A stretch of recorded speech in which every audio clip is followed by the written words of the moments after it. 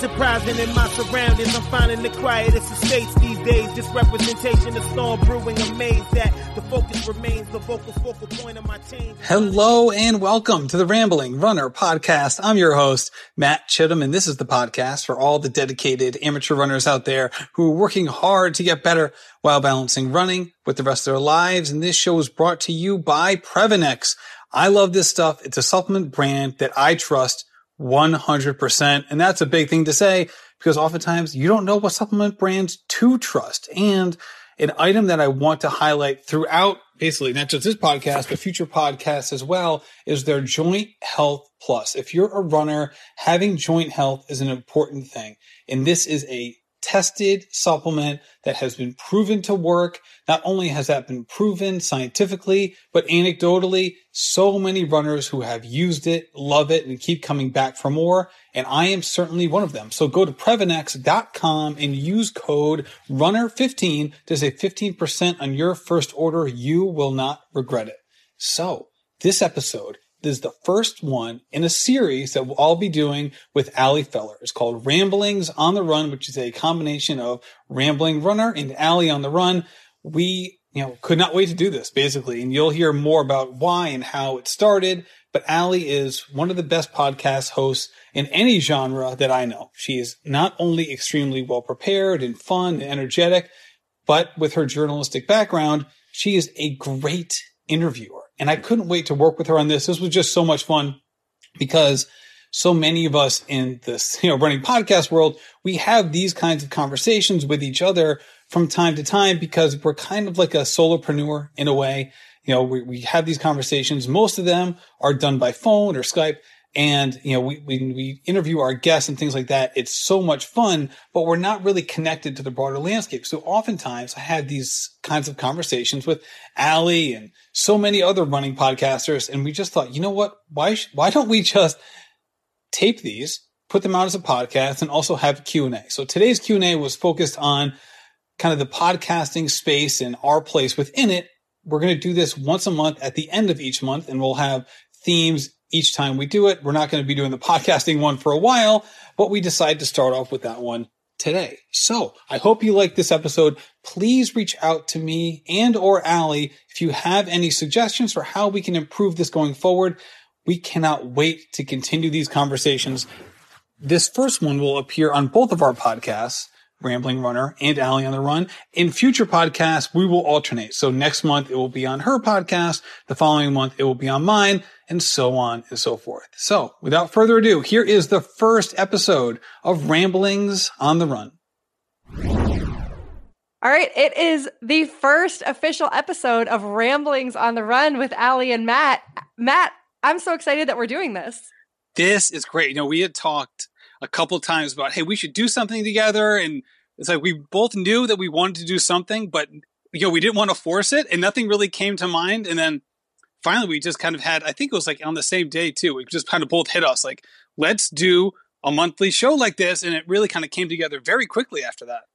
It did. I know. That's what I love about working with fellow super motivated people. I think we had one call and now here we are. So we have a lot to get into today. We're going to do some rambling, some on the run. We're going to cover all the bases, but figured we could just give everyone a little overview of what we're doing here, which is we're going to talk about a little bit of everything that I think we're both really passionate about, which is stuff that we're doing as podcast hosts, stuff we're doing in the running industry, stuff we're seeing in the running industry. And then, of course, we're doing a whole bunch of listener Q&A. So every episode we'll be answering listener questions, which I know that we'll both be putting out on Insta stories, in our Facebook groups, in our Patreon communities. So we'll always be looking for people to submit questions there. But I think that I speak for both of us when I say that we will always take your questions, send us DMs, whatever you want. And we're going to always get to as many of these as we can. So we've got a good lineup for this first show. I'm ready if you are. Let's do it.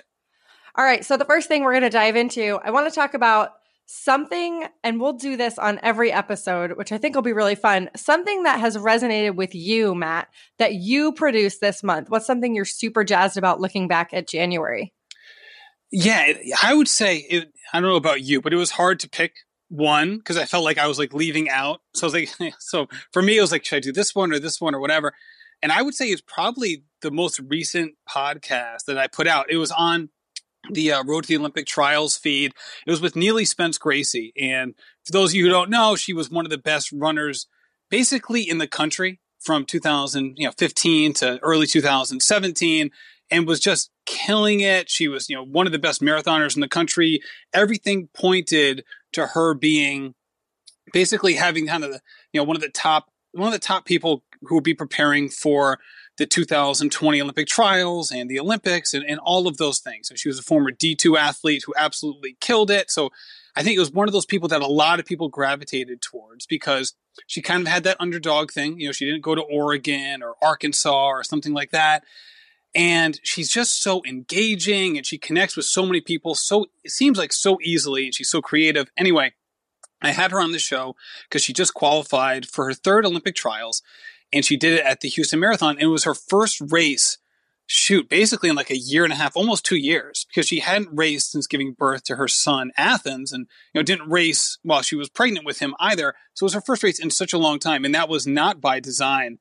And she just battled so many injuries and postpartum stuff, and it was such an interesting conversation with her, not only because she had this kind of atypical route to her third Olympic trials qualifying time, but even in the buildup itself, it was so atypical. She, even as late as, November, it was like, is this even going to happen? Can she even complete a marathon? Never mind run sub 245. And this is someone who, was in the low 230s just a couple of years ago. And just her rawness and her candor and her insight, it really connected with me personally in the conversation. It seemed like it connected with a lot of other people as well. And I don't know about you, Allie, but it's, a lot of my podcasts aren't necessarily designed to talk to elite runners. It's much more about the amateur runners. But this was one of those conversations where I felt like runners of all abilities could, empathize. Sorry, I could empathize with where she was coming from, and then also connect and maybe even draw parallels with their own lives. I love that. And I'm just going to copy your answer because I have Neely on this week too, which is so fun. I know that she's like, we're all so excited for her right now. And it stands out what you just said, that she's so relatable, because she talked about this during our conversation too, that she was like, I feel like I can relate to so many more runners, like that she's always been able to relate to her fellow pro athletes and elite athletes, right?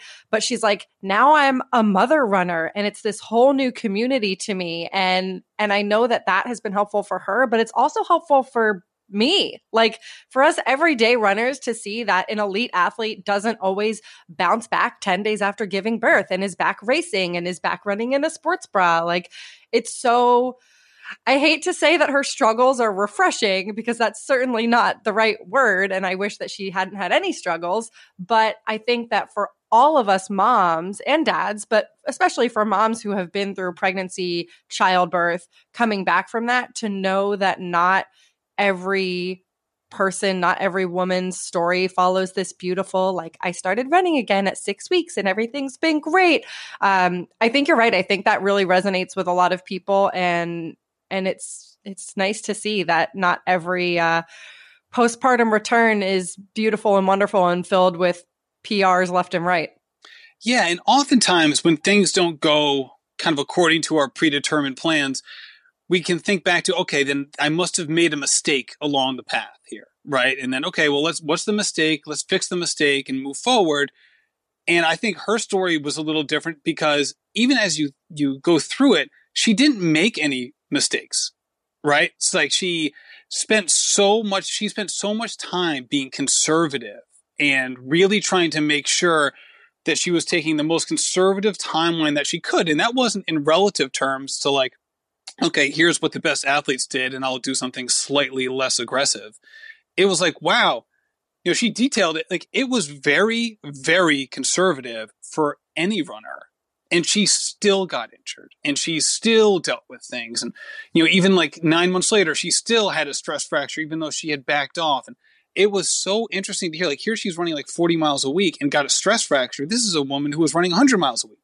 And it was interesting to me, as someone who, has made plenty of mistakes in my own life, to see someone who's like, hey, I didn't achieve what I wanted to achieve in the timeline I was hoping to.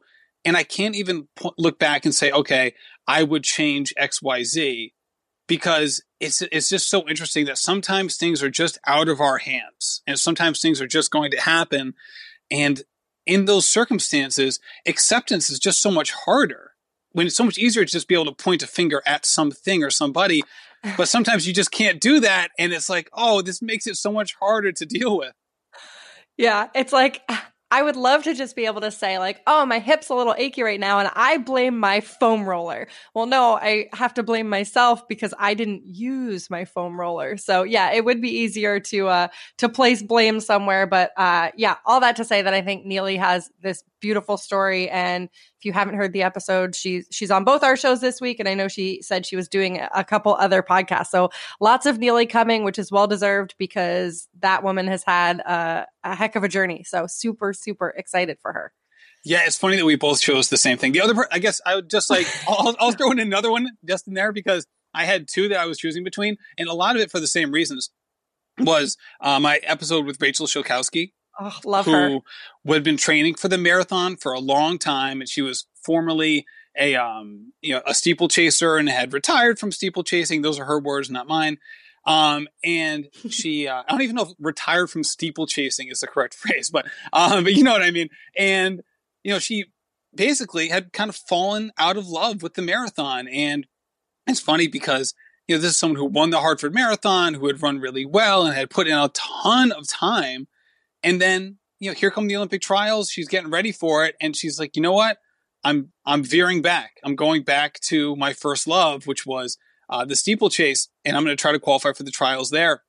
And it was so funny because I think a lot of us, again, this is elite runners who are going through the same thing that so many everyday runners like you and I go through. There's this gravity around the marathon of, if you're running, a lot of people do the marathon. It's this distance where you feel like, okay, I can do it. It's if I'm working hard enough, I know I can prepare for it.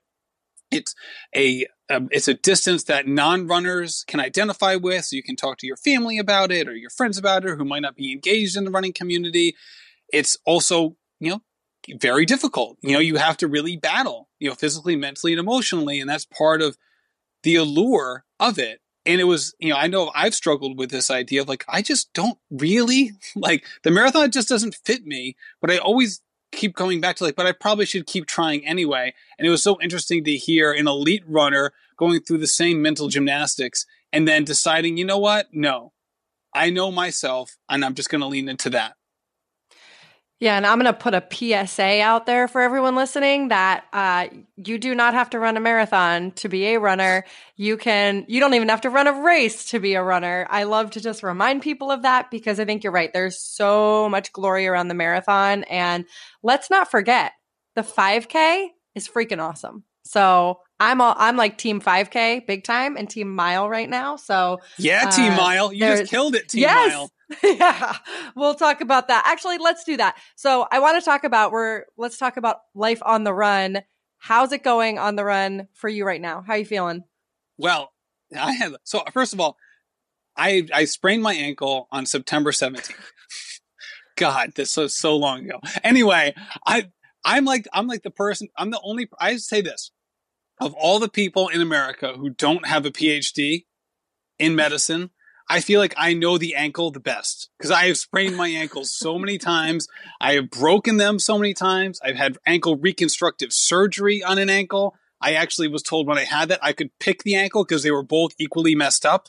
So I feel like if anyone was destined to come back from an ankle injury quickly, it would be me because shoot, I've done it so many darn times.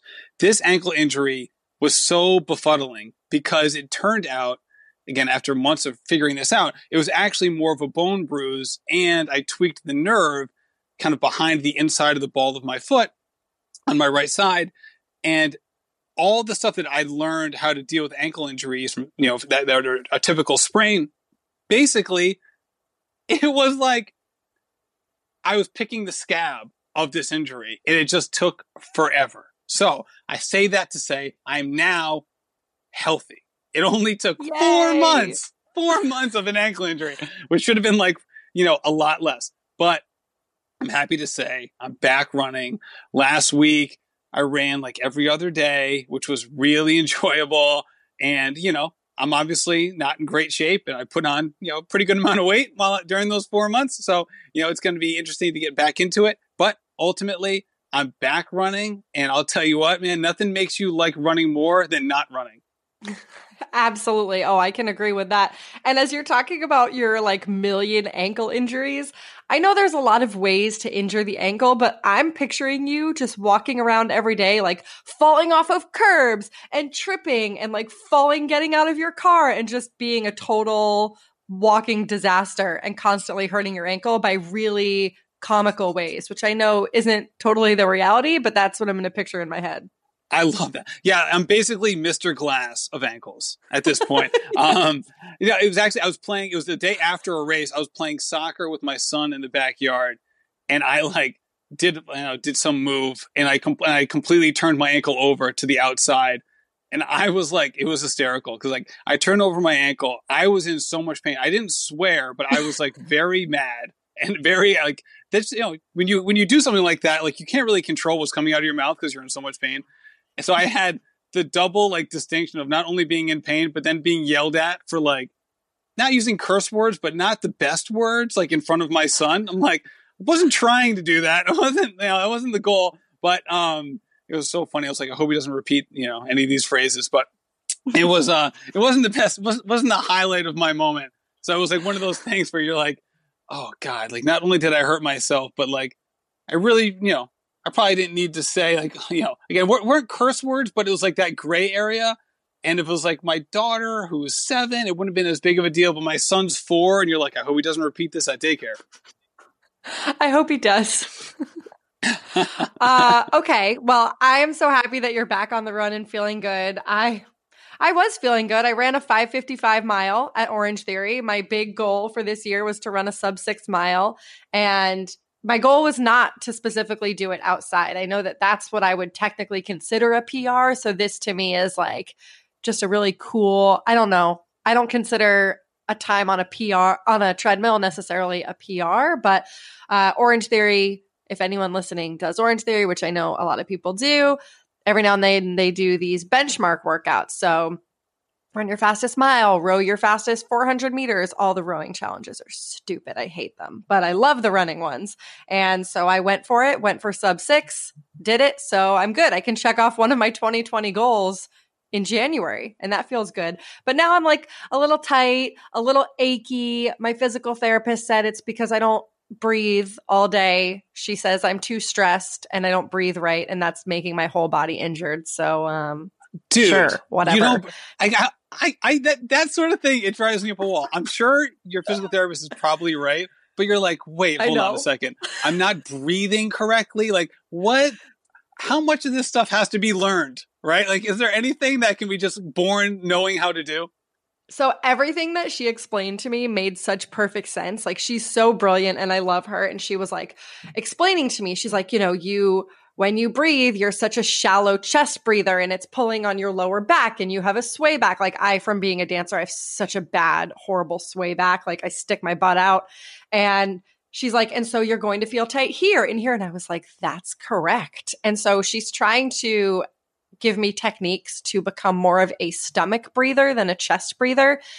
Meanwhile, I'm like, dude, just give me a massage. Like, I'm not here for your lecture. And so she gave me a massage and then I complained the whole time because it hurt. So I'm really a delightful patient and we have a lot of fun during those appointments. But she said it's not an injury. It's just, I'm just like super tight. I also don't stretch. I don't foam roll. I don't do any of the things that everyone on both of our shows talks about doing to make them better runners. Like, I have a wealth of knowledge that I don't put to good use at all. So really, really admirable leader in the running community is me, Allie Feller. Well, let me just say, first of all, that I think a PR on a treadmill is harder than a PR outside. And I say this, well, no way. I'm one of those people because I think there's like two camps. Like, for me, and this isn't like specific treadmills. Like, this isn't like specifically related to like my treadmill. I have like run on many treadmills in my life. For me, I'm one of those runners that running on a treadmill is significantly harder than running outside. So if you told me, all right, do this track workout, or, hey, run your fastest time for this many minutes, or run your fastest mile or 2 mile or 3 mile. You can do it outside or on the treadmill. I would do it faster outside every single time. It's just, I don't know if it's like my gait or just needing to see different things around me, or if I get too hot inside. I don't know what it is, but I've always been significantly slower and or like can't run at certain paces equally than I would on, running outside. So if I were you and I got this, I'd be like, all right, I'm not only did I run a PR, but I'm converting my 5:55 to 5:45 for bragging purposes.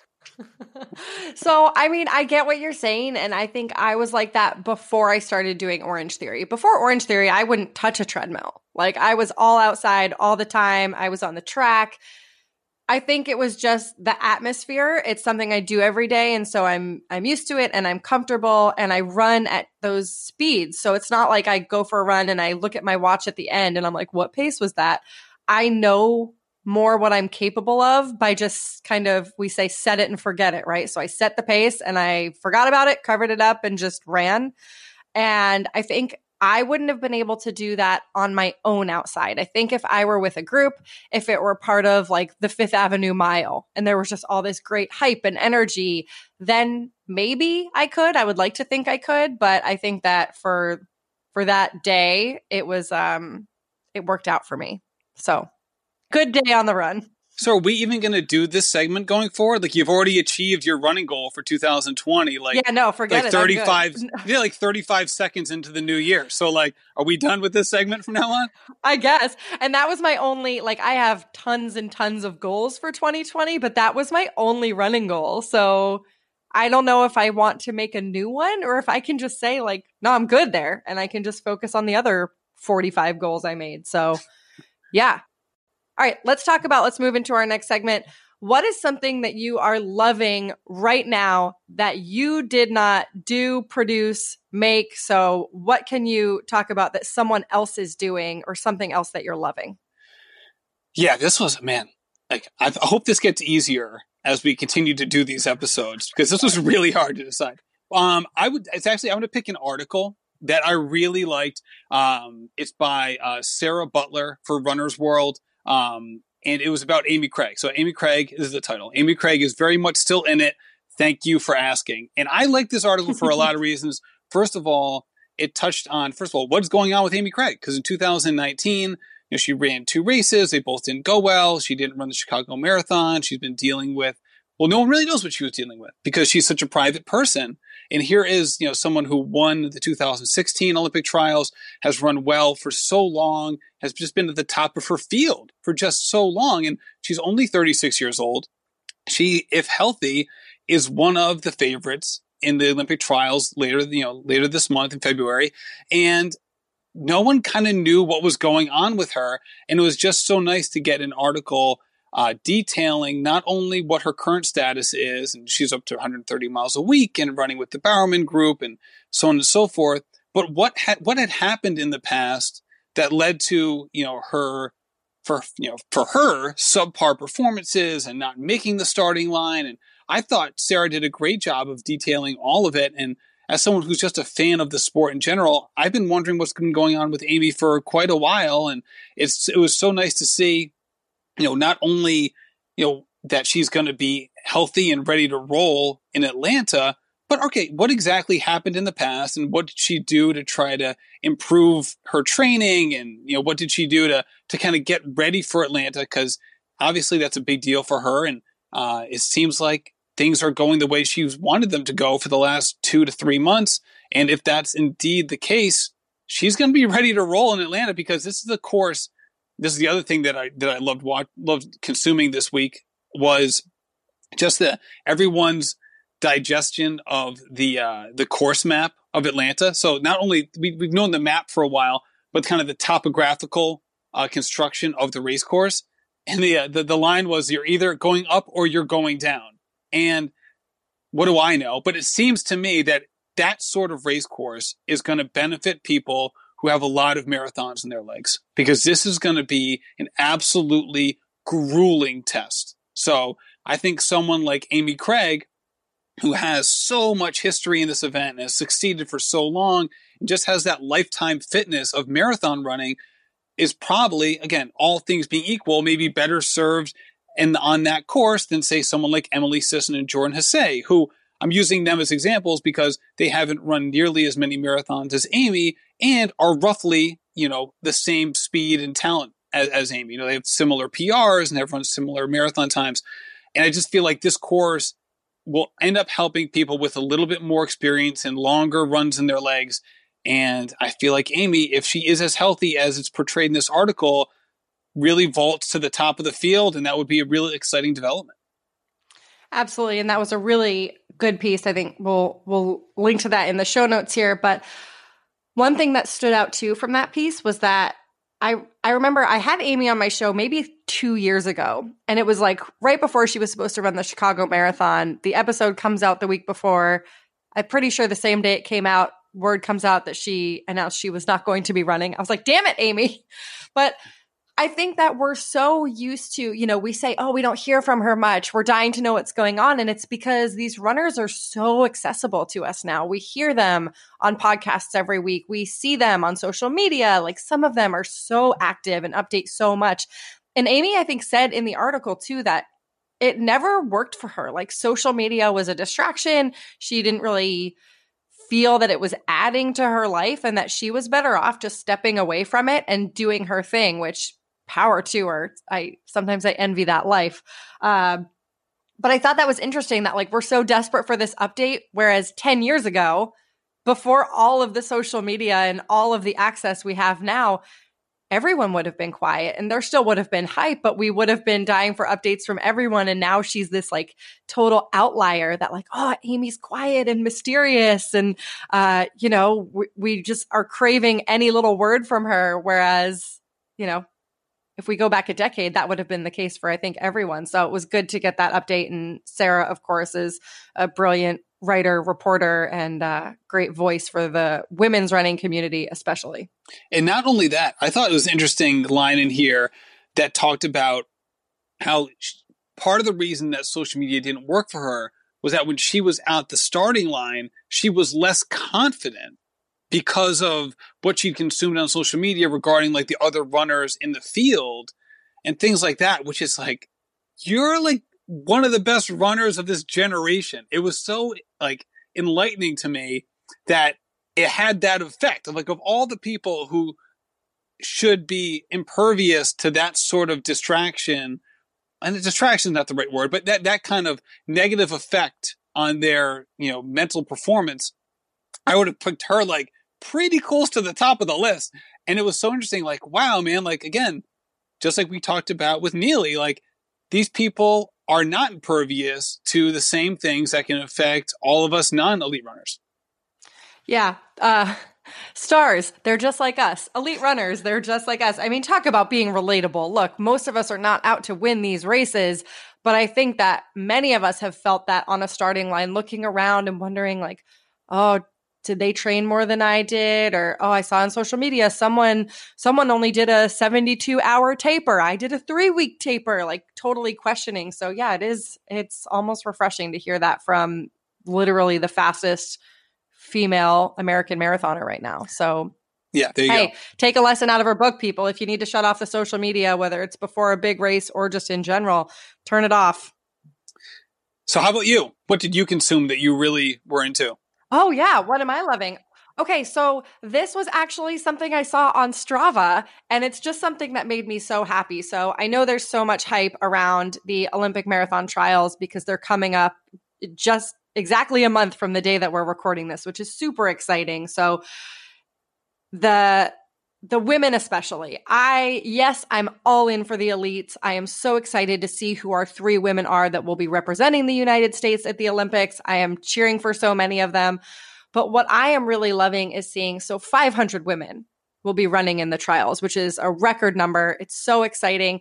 What I'm loving is seeing these women who are working full time, who are qualifying and running these times and putting in 15-mile tempos before work. There's a lot of them here in New York City, which is where I am. And it's really cool to watch these women come together.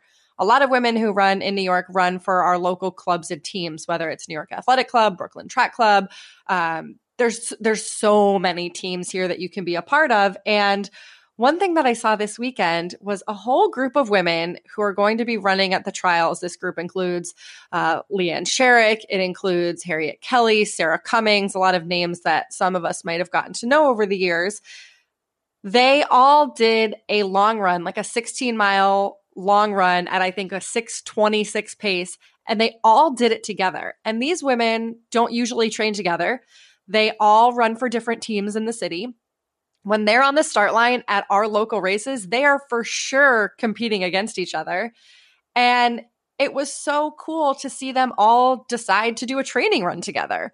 And I think just this energy and camaraderie leading up to the trials is so cool and exciting to me. And it just makes me feel like this is what running is. This is what this community is about. It's about chasing down these dreams that we have and coming together to achieve them, because there's that quote that's like, if you want to run something, go alone. If you want to run far forever, I'm butchering this quote, but it's about that you can go further together. And so to see these women, and again, it was just like, I happened to see it on Strava and was like, wait, but she runs for the Distance Project and she's New York Athletic Club and she's Brooklyn Track Club. And like, they all ran together. And that just warms my heart and makes me extra excited to be at the trials, cheering not just for who will be our eventual top 3 runners, but for every woman on that line, because they all have a story of what got them there and why that was a dream for them. And I'm loving learning these stories and just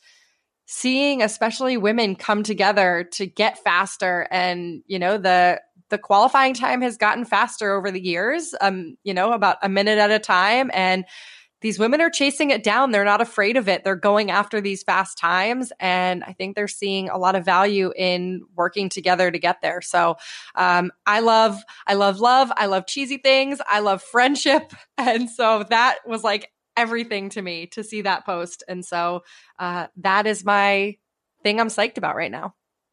Yeah, that is really cool. Because, like you mentioned, like they're not on the same teams and all of that stuff. And I think it also speaks to just the broader point of how galvanizing the Olympic trials has become for the running community. You have this subset of runners who either, qualify for the Olympic trials, who have worked so hard for it. And it's now kind of become its own Boston Marathon qualifying time, in a sense. Getting that Boston Marathon qualifying time has been a goal for so many for so long. It'd been kind of this benchmark for people who are, kind of taking the leap from, I'm not going to phrase this correctly, but kind of taking the leap from, okay, I love running and I want to be engaged with it, to like, okay, I want to take this really seriously and I have some high level goals. And I think getting a Boston Marathon qualifying time is definitely a high level goal for any runner.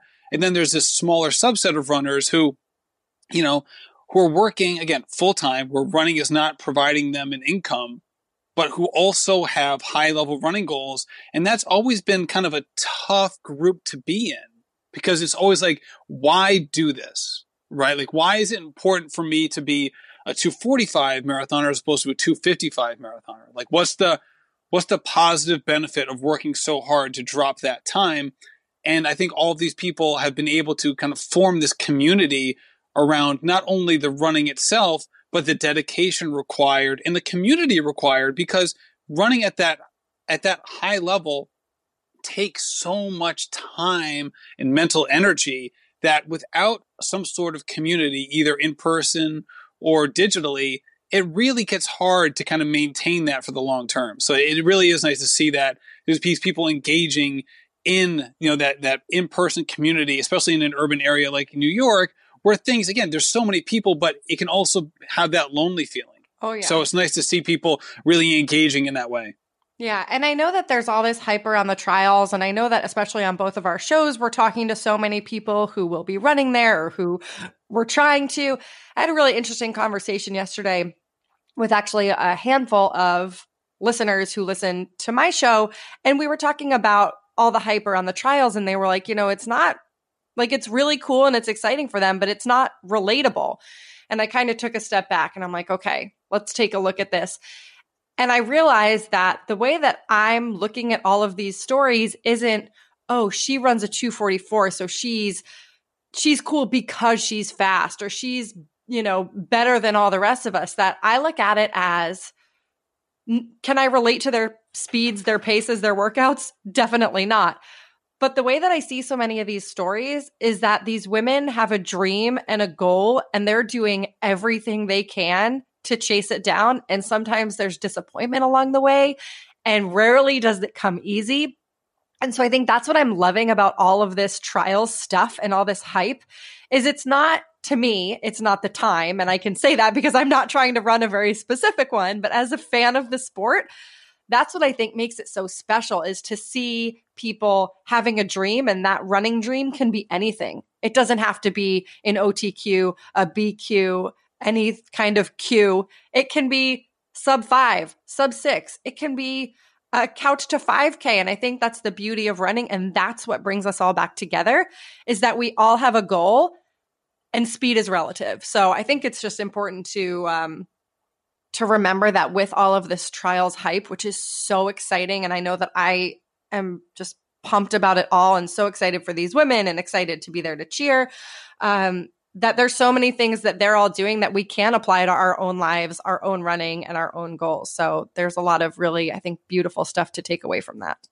Yeah, I like both. I love both sides of it. Like, I love seeing excellence for excellence sake, right? Like, I love watching a great race where someone has the race of their life. It's so exciting. The time blows your mind. It's like, holy cow. Like, again, this isn't running specific. Like, the same thing would happen if, like, I went and saw or watched on TV, like, basketball player score 50 points, right? Or someone hit like 3 or 4 home runs, or someone in soccer score a hat trick or whatever. You know what I mean? Like, I feel like excellence for excellence sake for me is compelling, but equally compelling in a different way is the story behind the athlete. And that's why I love those like 30 for 30 documentaries. And that's why I started the podcast in the beginning anyway, was kind of understanding those, biographical feature type stories of people who are, people that I find to be exciting or interesting no matter their running speed. And I feel like there are people who I've interviewed who are, objectively speaking, not fast runners, who are, wonderful people in the running space that I could talk to for hours about running. And I've also interviewed people who are some of the fastest people in the world who are like, they're wonderful people, but they're not the best podcast interview. You know what I mean? So I feel like you have these both kinds of stories. All right. Well, don't spoil too much because we actually have questions about that. So we're going to get into the listener Q&A, which this will be a big chunk of all these episodes. I'm super excited to get into these, and we'll try to stick to a theme on every episode. And today's, it felt like it made good sense to answer a lot of the podcast related questions. So in the 20 or so minutes that we've got left here, let's see if we can get through 10 of these questions, which thank you so much to everyone who sent your questions in. We will do our best to get to as many as we can on every episode. So, ready? Let's do it. All right. I'm stretching. It feels good. This is the most that I've stretched in like 3 years. So let's kick it off. How did you two decide to collaborate on this podcast? Yeah. I would say I kind of touched on this a little bit earlier. So I kind of, beat you to the punch on this one in a sense. But, we had the kind of conversations, first of all, offline that I always enjoyed, first of all. And I've had these same kind of conversations with Lindsey Hein and Carrie Tollefson and Tina Muir and Chris Chavez and Mario Fraioli as well. Where it's like, just talking about what we're doing and the running community in general, I found these conversations to be like the highlights of my week. I loved them so much. And then talking with you, it flowed so naturally. And I've been a fan of yours for a while that I was like, and I think, I don't want to speak out of turn, but I think you had the same sense of like, it would just be great to work together, but in a way that, was sustainable and productive and wasn't just like a one-time thing, and figuring out what that would be. But for me, it was just like, I love talking about this kind of stuff, but I really wasn't doing it in a way that was kind of podcast ready, and figuring out a way to do that with someone that I found to be, just so engaging and, that I was just a fan of anyway, that for me, that was the impetus behind it. Yeah, I agree. I don't even think I have anything to add. Well, I'll add this. I will say that, you obviously just mentioned a handful of names in the running podcast space, and that's just a fraction. There's so many now, which is so great. I think it's great for the running community. I think it's great for us as hosts. I think it elevates us all to keep being better and to keep finding our voice and figuring out what makes each of our shows unique and special and what do we want to do and hope to get. And I think I love the word collaborate, and a big focus of mine for this year is collaboration, connection, and community. And so to do something like this just feels like a no-brainer, because I think you can look at other people doing the same thing that you're doing or doing something similar, and you can either say, that's my competition, or you can say, that's my community. And I think that there can be elements of both, but I think to be able to come together and do something that we both do because we love it, I mean, there's just such joy in that. Like I am struggling knowing that we only have a little bit of time left in this, because I will sit here with you all day and just talk, because I love it, and I know that you do too. And so I think that it's just fun. Like, there's no it's just cool to sit down with someone who does the same thing and to brainstorm. And like you said, we have these conversations offline. And even before we started recording, we were talking about like just nerdy little recording things and, editing. And it's fun to have that. And I appreciate so much having that and having people in my community that I can have those conversations with. So I'm super grateful for it.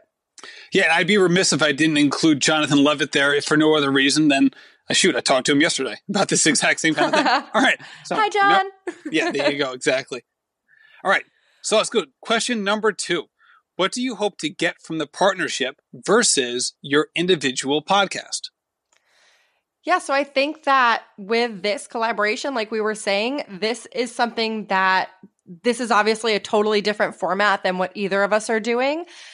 And maybe you do. I don't have a long game here. I just am excited to be collaborating with someone that I can talk to, that we know will have this conversation at least once a month, that it's equal parts celebration, like getting to celebrate the cool things we've done this month. It's brainstorming, it's collaborative.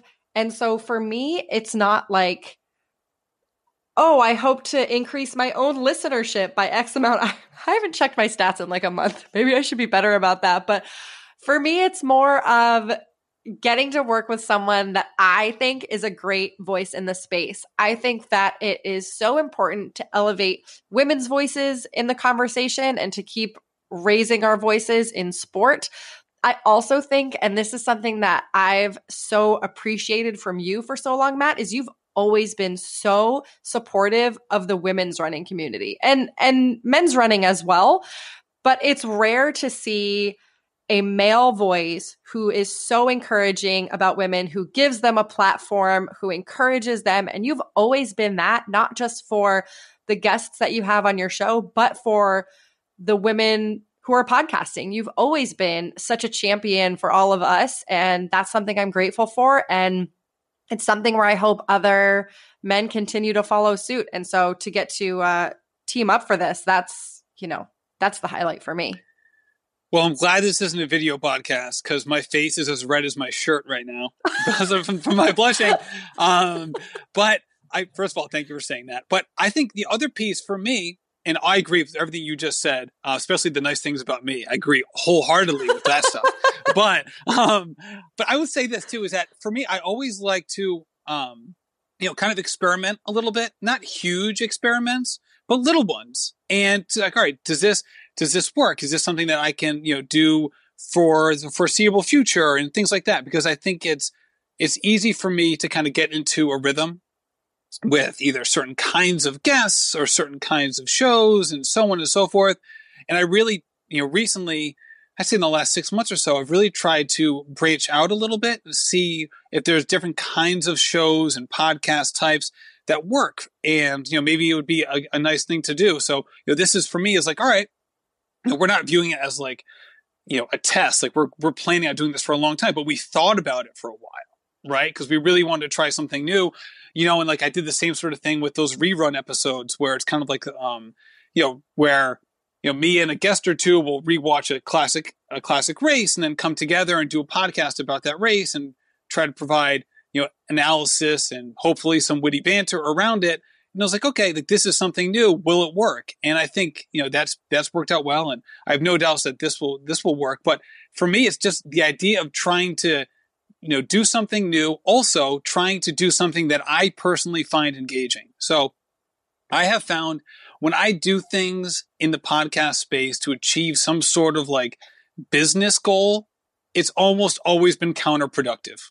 Whereas if I do things that I'm genuinely excited about and really want to do, the vast majority of those things have been productive. And I would definitely put this partnership in the latter category. Yeah. As I was typing these questions out, I literally in my head, I was like, oh, I want to talk about how Matt's willing to try a lot of stuff. And I like to do that too. And then of course I blank, but you said that beautifully.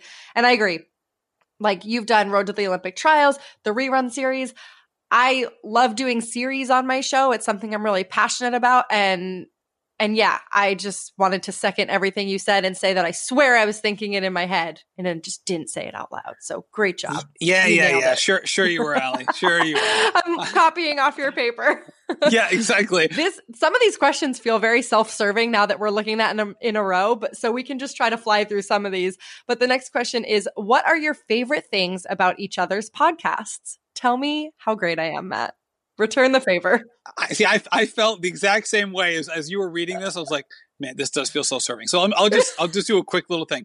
I think it's because of your journalism background. I think the one thing I've taken from your episodes is how good you are at asking questions. Specifically, how you're able to ask an insightful question with minimal words.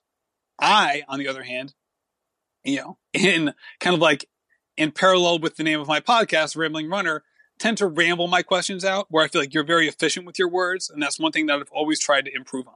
Well, it's funny you say that because when I started the show, I was maybe like 20 episodes in and I got an email from a listener that was like, oh my God, stop leading your guests into their answers. She's like, if you want to say, how was your race today? Just say, how was your race today? Don't say, how was your race? Did you feel great or were you like kind of hurting? Just stop. And so that stuck with me. So it took a little feedback, but yeah, I'm getting there. And one thing that I love about you is I will go back to saying that you are willing to experiment and try different things. I remember when you launched Road to the Olympic Trials and I was like, that's cool. Like that's a great idea. It's different. And so I love that your show, it never is stagnant, that you're willing to branch out and try things. And here we are. All right. So with that being said, do you ever get podcast envy? So in the greater running space, or I'll just say in the, not just the running space, I think that, yeah, it's easy to look at some of the really big shows out there that have studios and producers and teams and people doing their social media and making beautiful graphics. I am a one-woman show with an editor. So I guess I'm a one-woman, one-man show. So I have an editor who helps piece together the episodes after I've recorded everything. And then he sends it back and I do the like fine editing, the and the, a lot of people are like, I call them clicky talkers, where in between words they go, so I edit that out because I don't like those. So I do that. But other than that, yeah, it's just me. And so I think that it's easy to look at some of the really big shows on iTunes and even the ones with a co-host. I'm like, oh, sometimes I wish I had a co-host so that I had someone to bounce ideas off of. And so, yeah, I think it can be a little isolating when you work for yourself and sit in an office by yourself all day, which is what I do. And I choose that life and I do love it. But I think the only place where I get podcast envy is I just sometimes feel like, I'm sure many of us do, is that I have huge dreams and oftentimes a lack of resources. Yeah, that's a really good answer. I didn't think of that answer and I'm jealous because that is really good one. I kind of went immediately to guests. So, this is this week would be a great one. Like, Rich Roll had Lauren Fleshman on and they had a wonderful conversation. I was like, oh, that was great. I wish I was the one doing that interview. That was so darn good. So I'll have those moments. And then occasionally someone will have a guest on who's just really hard to get. And an example of this would be, Lindsey Hein has had Jordan Hasay on and had really good conversations with her.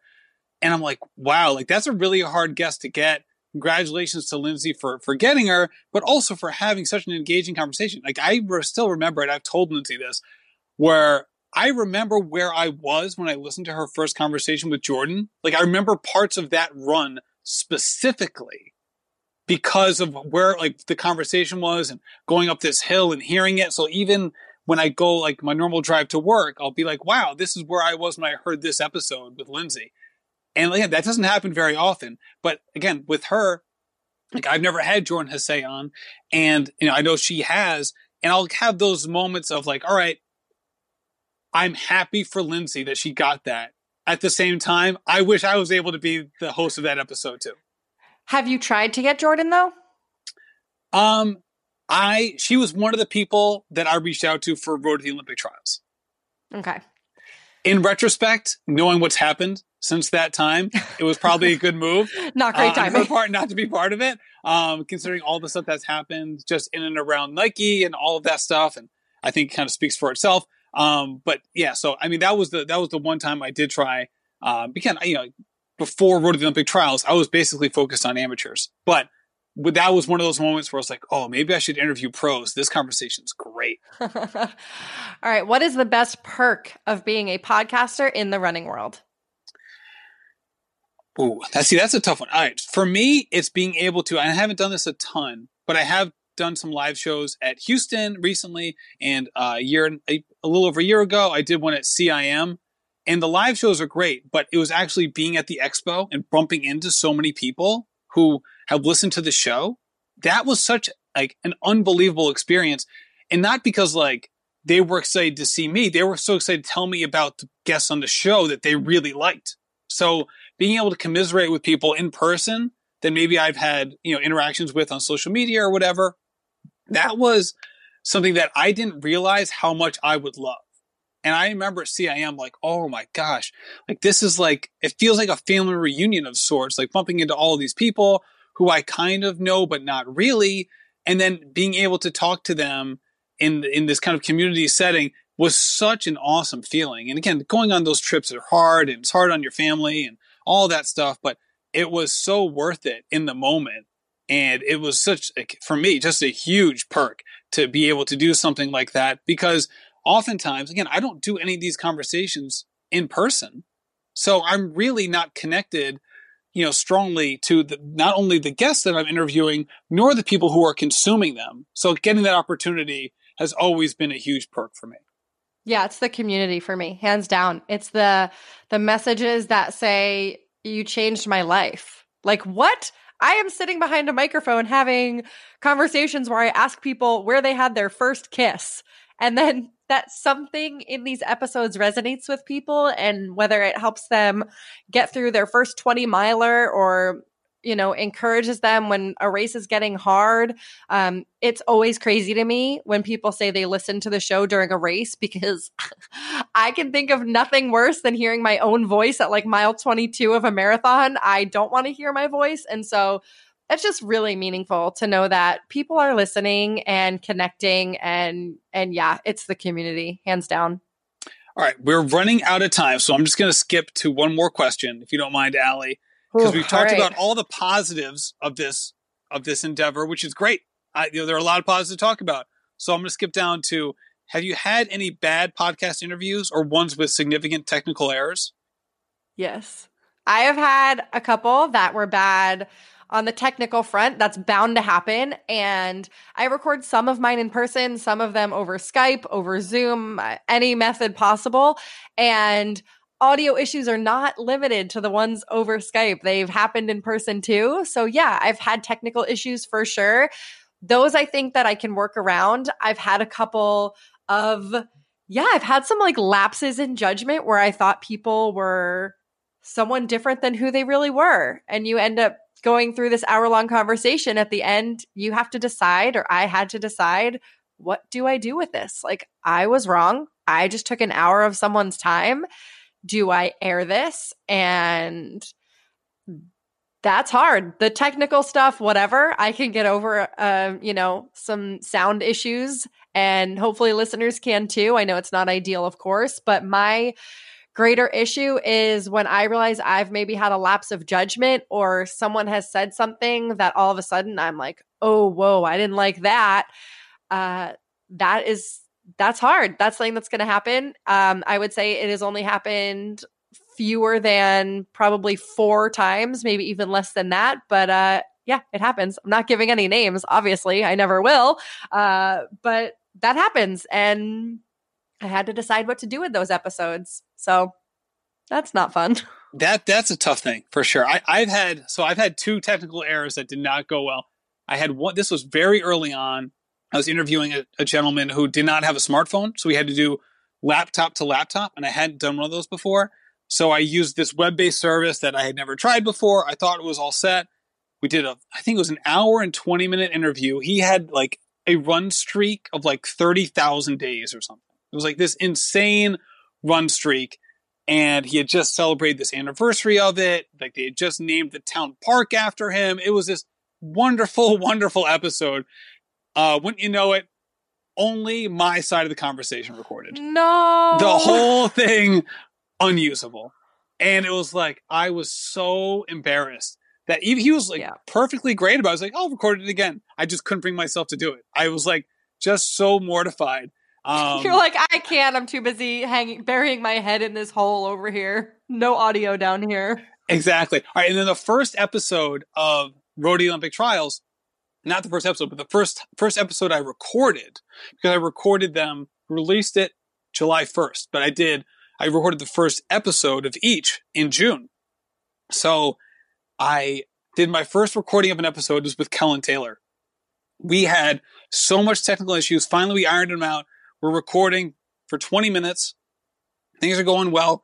The call drops and the audio is erased. No. And it was the first episode of this new venture. Kellen is wonderful. And, with her, like, she's not the most talkative person. She's very reserved. She's very efficient with her words. But in that 20 minutes, she opened up to a degree that I was, like, oh my goodness, like, this is going to be so good. Like, in the moment, I don't usually like go meta about how the conversation is going, but it was one of those moments. It was going so well that I was like, this is going to be unbelievable. And then that was the part of the conversation that we lost. And I was like, oh my goodness, is this whole thing doomed? Like, this is going to stink. I can't believe I have to tell Kellen Taylor that I just lost the entire conversation. But luckily, she was really good about it. But it was one of those moments of like, of all the people to lose a conversation with, like to lose it with Kellen was like the one I would choose first of which one I would not want to lose. Yeah, you never want that to happen with anyone. But I will say it's a little more horrifying when it does happen when you're recording with a pro or someone high profile. So yeah, I've been there. Sucks. Yeah, it's not very good. All right. So, we're butting up against an hour now. We don't want to, subject our listeners to too much of our ramblings. So what are you excited about for the next month or so? All right. The trials. I know we've kind of really been hammering on this, but I'm excited. I know that we'll both be there. So I am doing a live show at the Expo, which is going to be Friday, February 28th. It'll be at 10:15 a.m. Really excited to be there. I've never been to any type of Olympic trials, and so super pumped about being there. The live show, it's free, open to the public, with 5 amazing returning guests on the show. Sarah Cummings, who I mentioned earlier, Ladia Albertson-Jenkins, whose episode I just sobbed my way through. So excited to be there, and then cheering. I have nowhere I have to be during the race, so I'm just going to be screaming on the sidelines for 2 hours and some odd minutes. So that's what I'm excited about right now. There you go. So obviously that's, my answer as well, but just to provide a different answer, since that kind of, speaks for itself, like that's going to be so awesome. I'm going to be extending the Road to the Olympic Trials podcast. So I reached out to a lot of people. I got a lot of feedback on it. We're going to basically, March will be doing a lot of recaps of how the trials went, but then we're also going to look towards the track trials this summer. So we're going to extend it. Yeah. So right now I'm still gearing up exactly like, all right, are we going to follow certain people, or is it going to be more of like, different person each episode. Still trying to figure out the logistics of it. But a lot of people reached out, and I'm really excited to do just that. It's going to be really fun. And, these conversations have been so enlightening. So I figure, why limit it to just the marathon? Why not just keep it going? So exciting. And as we go forward with these episodes, everyone reach out. Let us know what you thought of the format, the topics. Obviously, going forward, I think we'll do, a little less podcast chat because like we joked, some of this was a little self-serving. But hey, if you're into that, let us know because we're, like we both said, we love this community and are excited to see it continue to grow and support each other. So let us know what you thought. And yeah, keep rambling and running. We need to come up with a sign off, Matt. I know. We need it. We need a sign off. All right. I guess in the meantime. All right. Thanks for joining me, Allie. I don't know. What do you say here? We'll figure out something catchy later. Thanks for rambling. Thanks for rambling with us on the run. That works. We'll find something better for February. I was really confident. All right. Talk to you later. Bye. Well, there you go. Obviously, it didn't end as crisply as it began, but we'll figure that out. I hope you liked this episode with me and Allie. Thank you so much to our sponsors.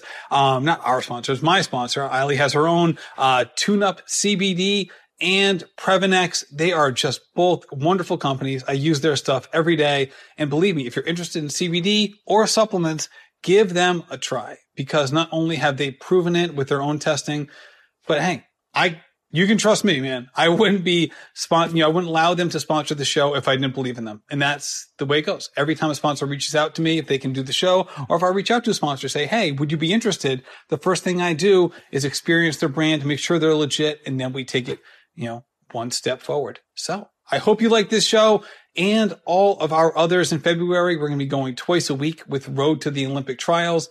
We'll be doing that in February and March, and we're going once a week with Rambling Runner. So I don't want to, inundate you with podcasts. Even doing 3 a week feels like overkill a little bit, but with the Olympic trials around the corner, it's kind of necessary if I'm going to do that podcast because we have to do a lot of preview episodes as well as some recaps after the fact. So with all of that being said, thank you so much for listening and happy running. This has been a production of Rambling Runner Podcast. This podcast is produced by David Margetti of In Post Media. Thank you to Meta P for the music. His song Righteous Path featuring Rex Mayhem and Chip Fu is produced by Symphonic Bang.